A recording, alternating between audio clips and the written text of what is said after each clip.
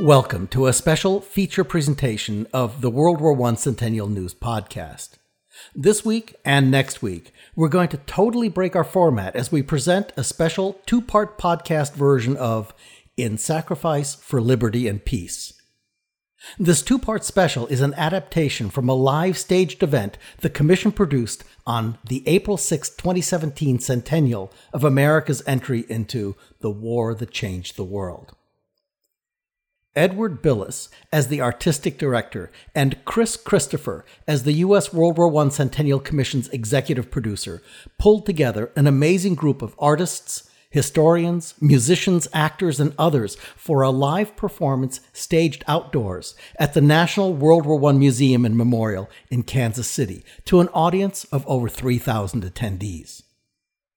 For this two-part special, we've excerpted key moments from the story that unfolds, the music that was performed, and the readings from a cast of amazing actors, orators, musicians, and other luminaries.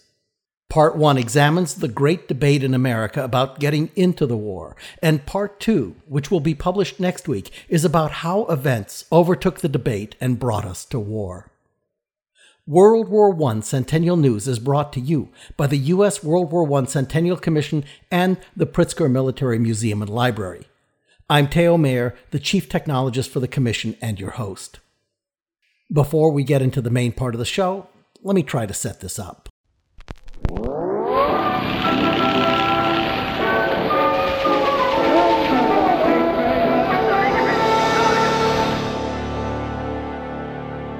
We've gone back in time to June 28, 1914. Today, a 19-year-old radicalized teenage Serbian nationalist named Gavrilo Princip guns down the Archduke Franz Ferdinand and his wife Sophie on their wedding anniversary, no less. So all of this was kicked off by a kid. After all, what does anybody know about consequences at 19? And gunning down celebrities is generally pretty dumb and definitely misguided. And the Archduke was a celebrity. He was in line for the throne of the Austro-Hungarian Empire. Things are already pretty tense in Europe. Austria-Hungary blames the Serbian government for the attack and sees this as a great justification for settling the question of Slavic nationalism once and for all with a little war action. But Russia supports Serbia, so Austria-Hungary asks Germany's Kaiser Wilhelm to back them in the event of a Russian intervention. An intervention that would probably suck in Russia's ally, France, and maybe Britain too.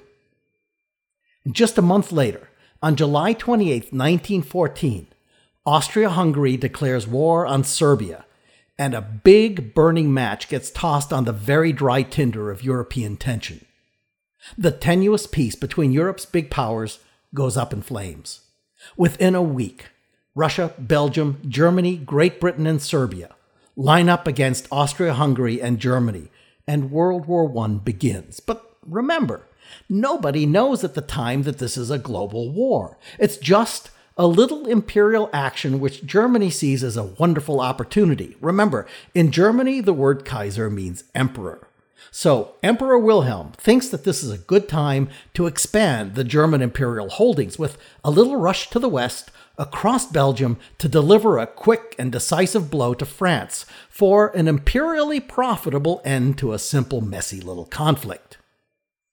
But at the First Battle of the Marne, 90 miles from Paris, the German plan falls apart, and the Germans suffer a defeat at the hands of the Allies.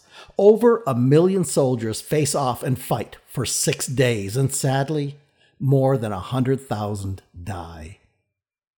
This is where we join up with the live production, beginning with a quote from Barbara Tuchman from her book, The Guns of August. After the Marne, the war grew and spread until it drew in the nations of both hemispheres and entangled them in a world conflict no peace treaty could dissolve. The Battle of Marne was one of the decisive battles, not because it determined that Germany would ultimately lose or the Allies ultimately win the war, but because it determined that the war would go on. The nations were caught in a trap from which there was no exit. Even with the United States remaining resolutely neutral, many young Americans needed no persuasion to join the war effort. Mary Gladwin, a nurse from Akron, Ohio, was among the first American Red Cross nurses to go to Europe during the war, serving as the supervisor of nurses at the American Hospital in Belgrade. She wrote, "The cannonading lasted all the time.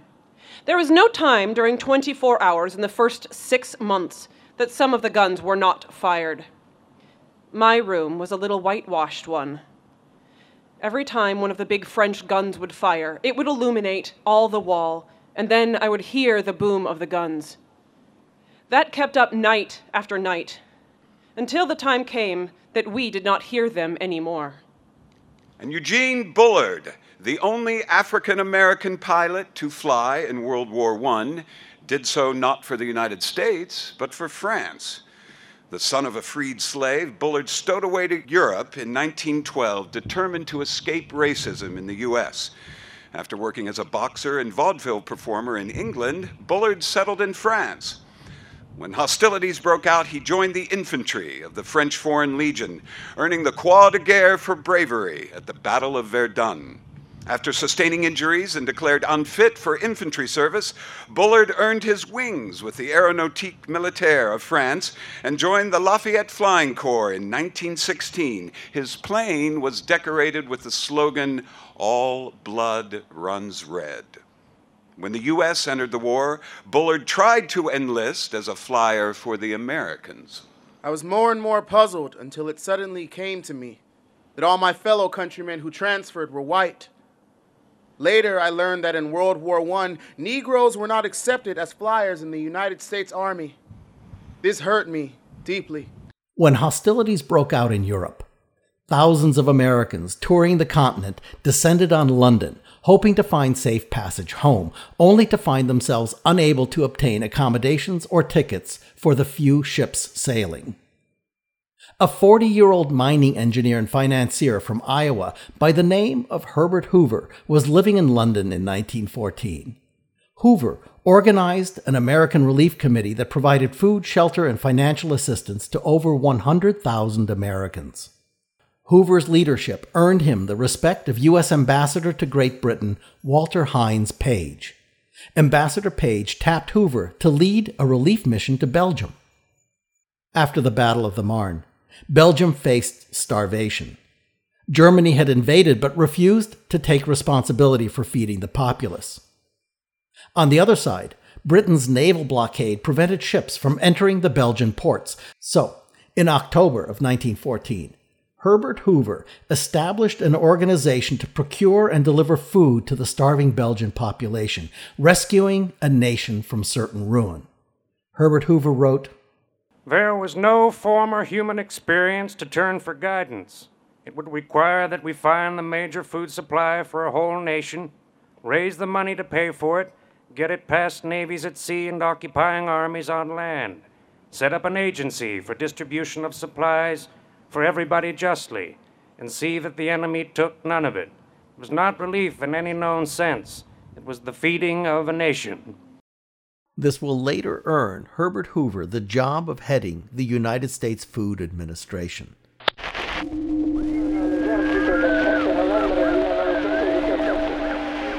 Dateline, May 8, 1915. The headline of the New York Times reads, "Lusitania sunk by submarine. Probably 1,260 dead. Twice torpedoed off Irish coast. Sinks in 15 minutes. Frohman and Vanderbilt missing. Washington believes that a grave crisis is at hand." The nation is sad as can be. A message came over the sea, 1,000 or more who sailed from our shore have gone to eternity.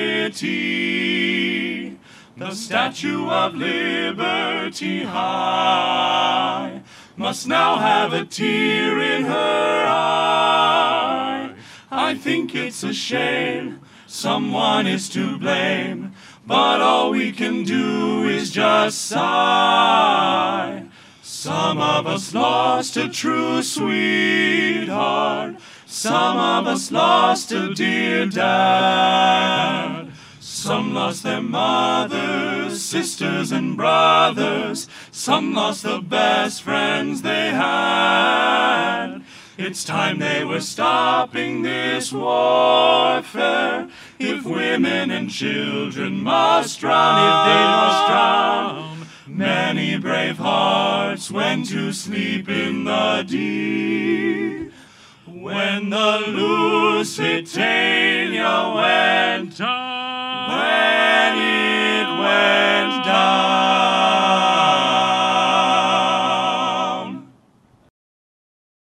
Leading up to the election of 1916, many Americans favored the Allies in the war, yet embraced President Wilson's urging to remain impartial in thought as well as in action. At this time, 1/3 of U.S. citizens were either born in Europe or were descendants of European immigrants. Sympathy for both countries on both sides of the conflict ran high. The descendants of German immigrants found themselves torn, on the one hand identifying firstly as Americans, yet on the other sympathizing with their relatives abroad. When the U.S. entered the war, German Americans were labeled alien enemies and faced severe restrictions on their civil liberties. Irish Americans preferred neutrality as well, as the prospect of the U.S. entering the war on the side of the British was an anathema to Irish nationalist sentiment. The sinking of the Lusitania led many Americans to call for an immediate reprisal against Germany. Wilson proceeded with caution, demanding an apology, compensation for the victims, and assurances that Germany would cease unrestricted submarine warfare. In a speech delivered at a citizen naturalization ceremony on May 10, 1915, Wilson affirmed the anti-war U.S. stance. America must have this consciousness that on all sides it touches elbows and touches hearts with all the nations of mankind. The example of America must be the example not merely of peace because it will not fight, but of peace because peace is the healing influence of the world. There is such a thing as a man being too proud to fight. There is such a thing as a nation being so right that it does not need to convince others by force that it is right. Wilson's measured response faced opposition from figures like former President Theodore Roosevelt, who believed Germany's aggression warranted a strong military response. I am pretty well disgusted with our government and the way our people acquiesce in and support it. I suppose, however, in a democracy like ours, the people will always do well or ill in proportion to their leadership. If Lincoln had acted after the firing on Sumter the way Wilson did after the sinking of the Lusitania in 1 month, the North would have been saying they were so glad he kept them out of war, and that at all hazards, fratricidal war should be averted. Theodore Roosevelt's words were not mere bluster. He would eventually see 3 of his sons off to war. Only 2 would return alive. His youngest son, Quentin, died when he was shot down over France in 1918. The conflict about U.S. neutrality didn't just rage in Washington, but was reflected through American society and culture.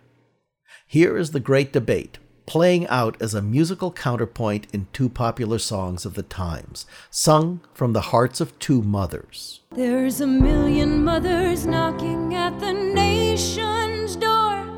1,000,000 mothers, yes, and there'll be millions more. And while within each mother's heart they pray, just hear what one brave mother has to say. America, I raised a boy for you. America, you'll find him staunch and true. Place a gun upon his shoulder. He is ready to die or do.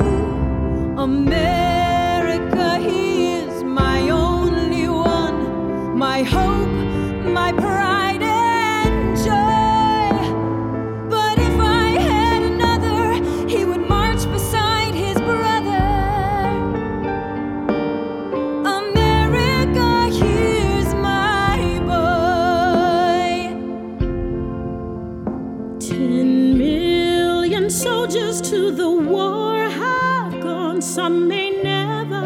return again. 10 million mothers' hearts must break for the ones who died in vain. Head bowed down in sorrow in her lonely years. I heard a mother murmur through her tears,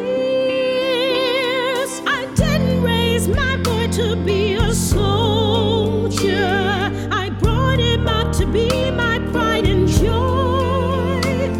Who dares to put a musket on his shoulder to shoot some other mother's darling boy?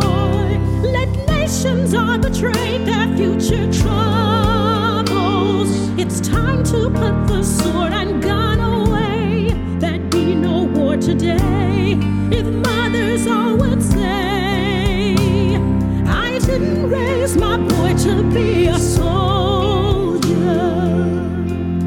America, I didn't raise my boy to be a soldier.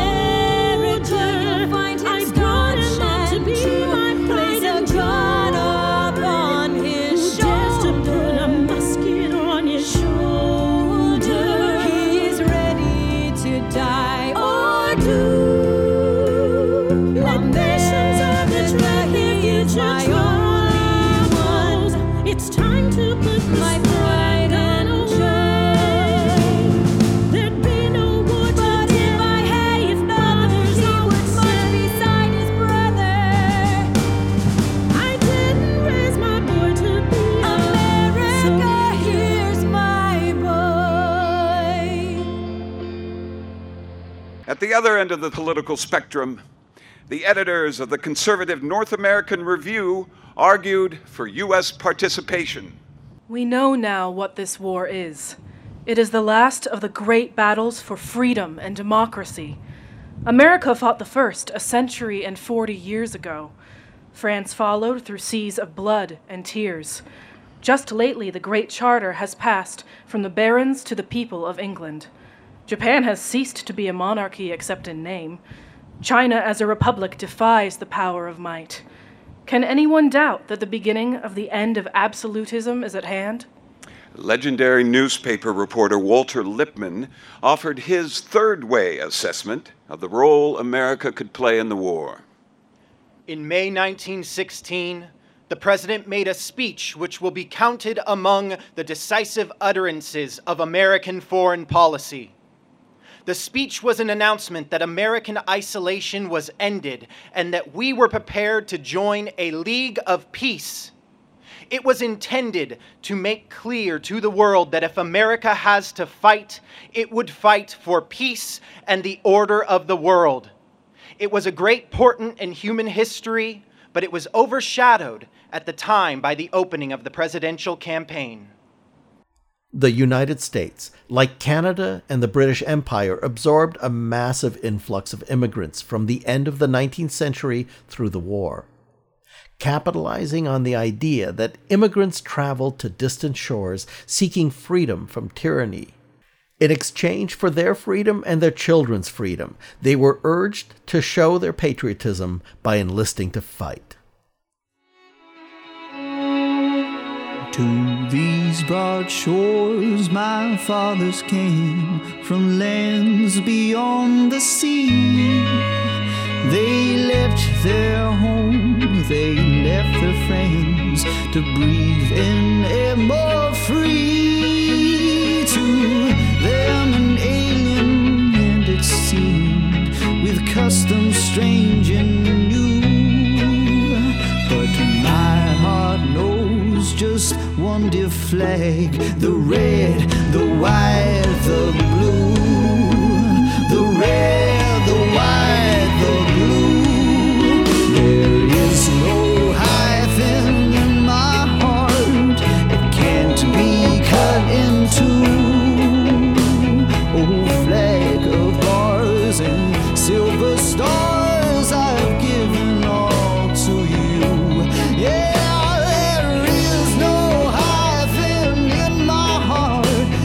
Can't be cut in two.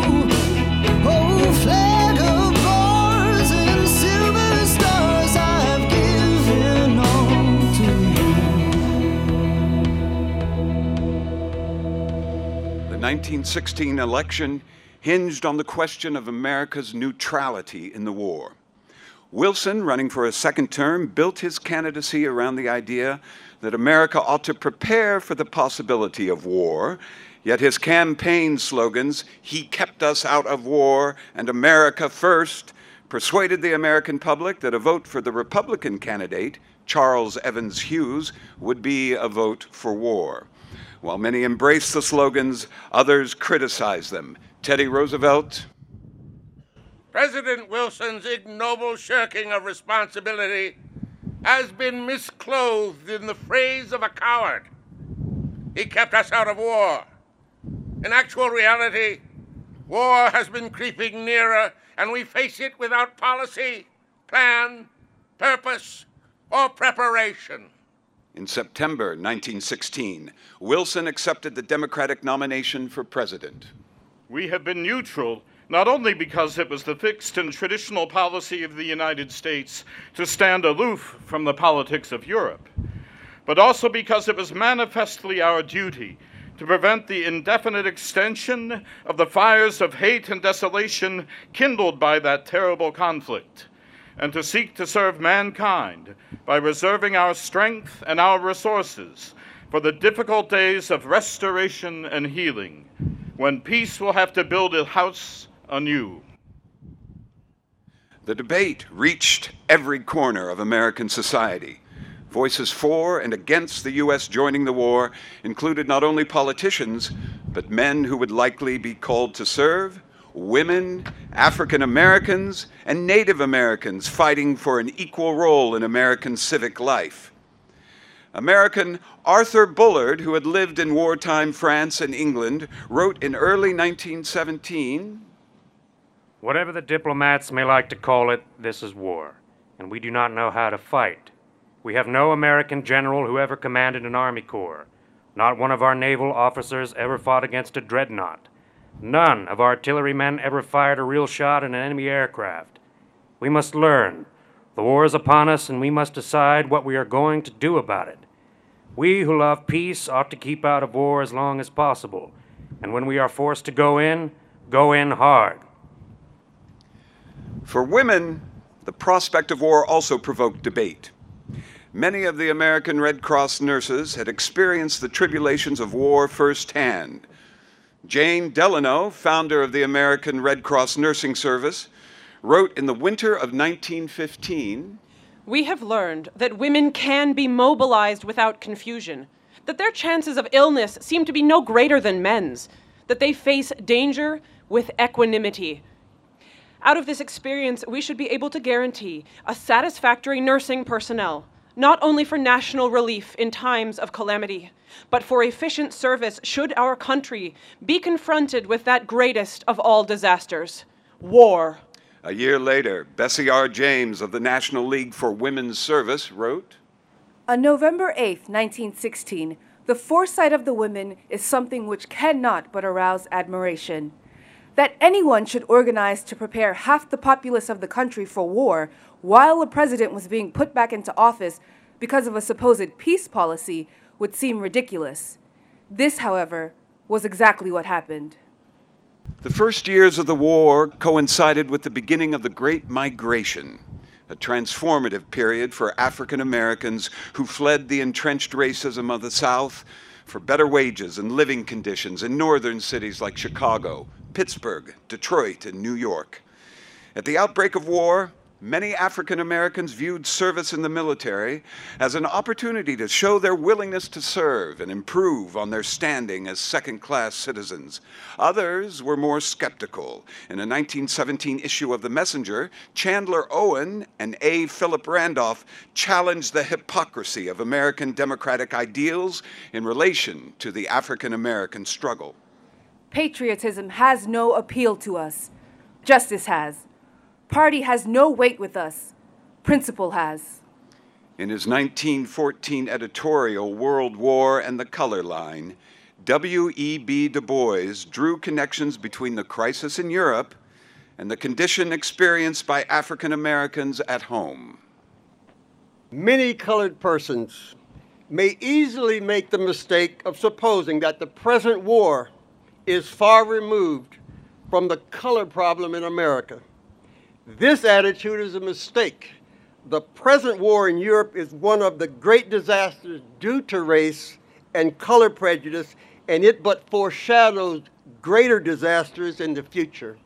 As the likelihood of war increased in early 1917, Du Bois again unleashed his pen to reflect on the institution of segregated training camps.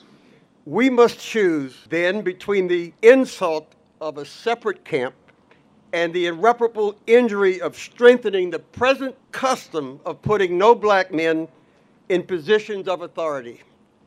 There's only one thing to do now, and that is to organize the colored people for leadership and service if war should come. 1,000 commissioned officers of colored blood is something to work for. Diplomat, lawyer, and official of the NAACP, James Weldon Johnson, called for an end to what he termed the excess patriotism which had led the world's nations to war. It is this hot, high-tempered, foolish, bad-mannered patriotism that keeps further away the day for which all lovers of humanity pray. The day when men shall not hate each other because of the boundaries of domain or the differences of race, but when universal brotherhood shall be established and a lasting peace shall reign.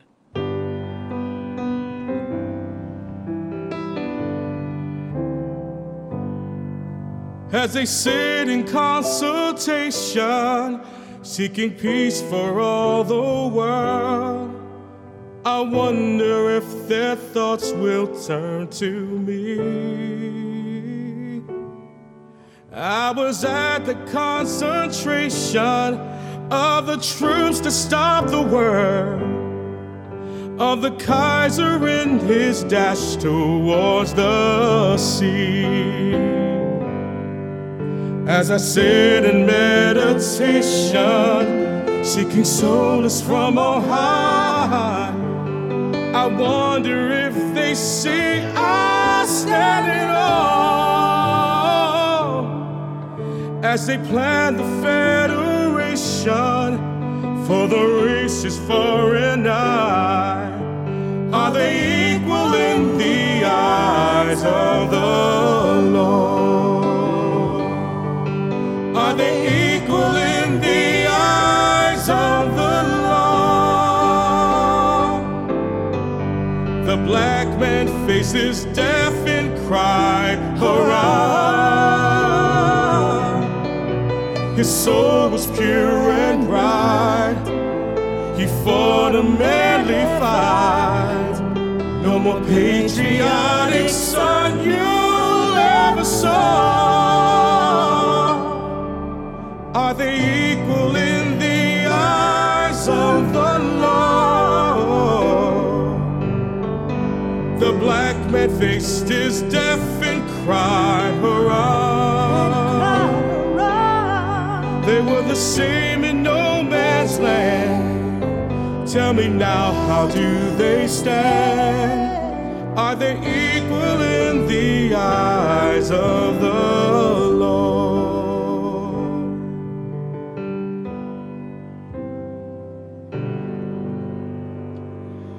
America's native peoples overwhelmingly supported the United States during the Great War. Most Indian leaders saw the conflict as an opportunity to gain recognition and to affirm tribal sovereignty, as did the Onondaga and Oneida nations that declared war on Germany. In 1917, Oglala chief Red Fox, a nephew to Crazy Horse, went to Washington and urged Secretary of War Newton D. Baker to offer the services of the Indians in the Great War. From all over the West, we now stand 50,000 Indians between the age of 17 and 55. We beg of you to give us the right to fight. We guarantee you, sir, our hearts could be no better cause than to fight for the land we love and for the freedom we share. Chief Red Fox's sentiments were echoed by the Seneca Arthur Parker, president of the Society of American Indians in 1917, who wrote, "The American Indian has common cause with the Allies. The Indian fights because he loves freedom. and because humanity needs the defense of the freedom-loving man. The Indian fights because his country, his liberties, his ideals, and his manhood are assailed by the brutal hypocrisy of Prussianism. Challenged, the Indian has shown himself a citizen of the world and an exponent of an ethical civilization wherein human liberty thrives. While debate raged in America, the slaughter continued in Europe. Rapid advances in the technology of weapons of war led to vast devastation. For the first time in history, the battlefield saw the use of tanks, chemical weapons, machine guns, long-range artillery, and aircraft. 65 million men fought in the war from 40 countries. 21 million were wounded. 8 million died, roughly 3,000 every day. 6.5 million civilians were killed, including 2 million in Russia alone. 110,000 tons of poison gas was used, killing nearly 500,000 men. In Europe alone, approximately 10 million people were displaced by the war. 1.5 million Belgians were refugees from the Germans. In the Battle of Somme, fought between July and November of 1916, 1.2 million men perished for a meager Allied gain of 7.8 miles of territory. During the Battle of the Somme, it is estimated that in the first week of fighting, over 1.5 million artillery shells were fired, almost 3 shells per second for 168 continuous hours. Never before had humankind unleashed terror on this scale, and its effects permanently scarred the landscape and the souls of those who were there.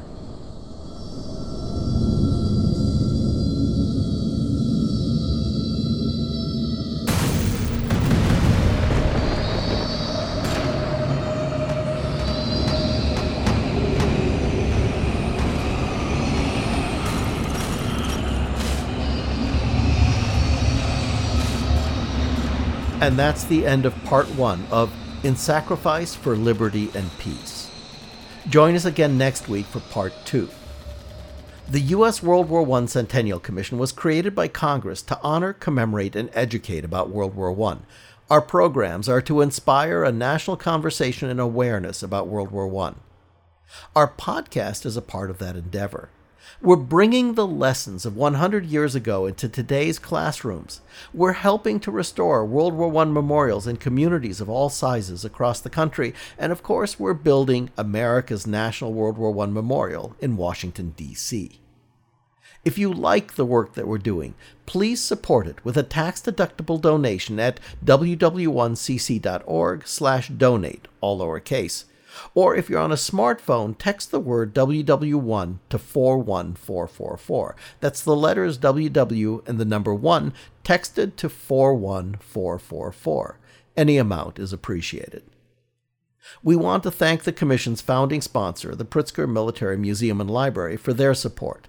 The podcast can be found on our website at ww1cc.org/cn and on iTunes and Google Play at World War I Centennial News. Our Twitter and Instagram handles are both at WW1CC, and we're on Facebook at WW1Centennial. Thank you for listening to this special presentation of the World War I Centennial News podcast. A full list of the talented people who contributed to this production is in the podcast notes. And don't forget to share the stories that you're hearing here with someone about the war that changed the world. Wake up, America! If we are called to war, are we prepared to give our lives for our sweethearts and our wives, our mothers and our homes we're fighting for? Let us pray God for peace, but peace with honor. But let's get ready to answer duty's call. So when all glory stands unfurled, let it mean to all the world, America is ready, that's all. So long.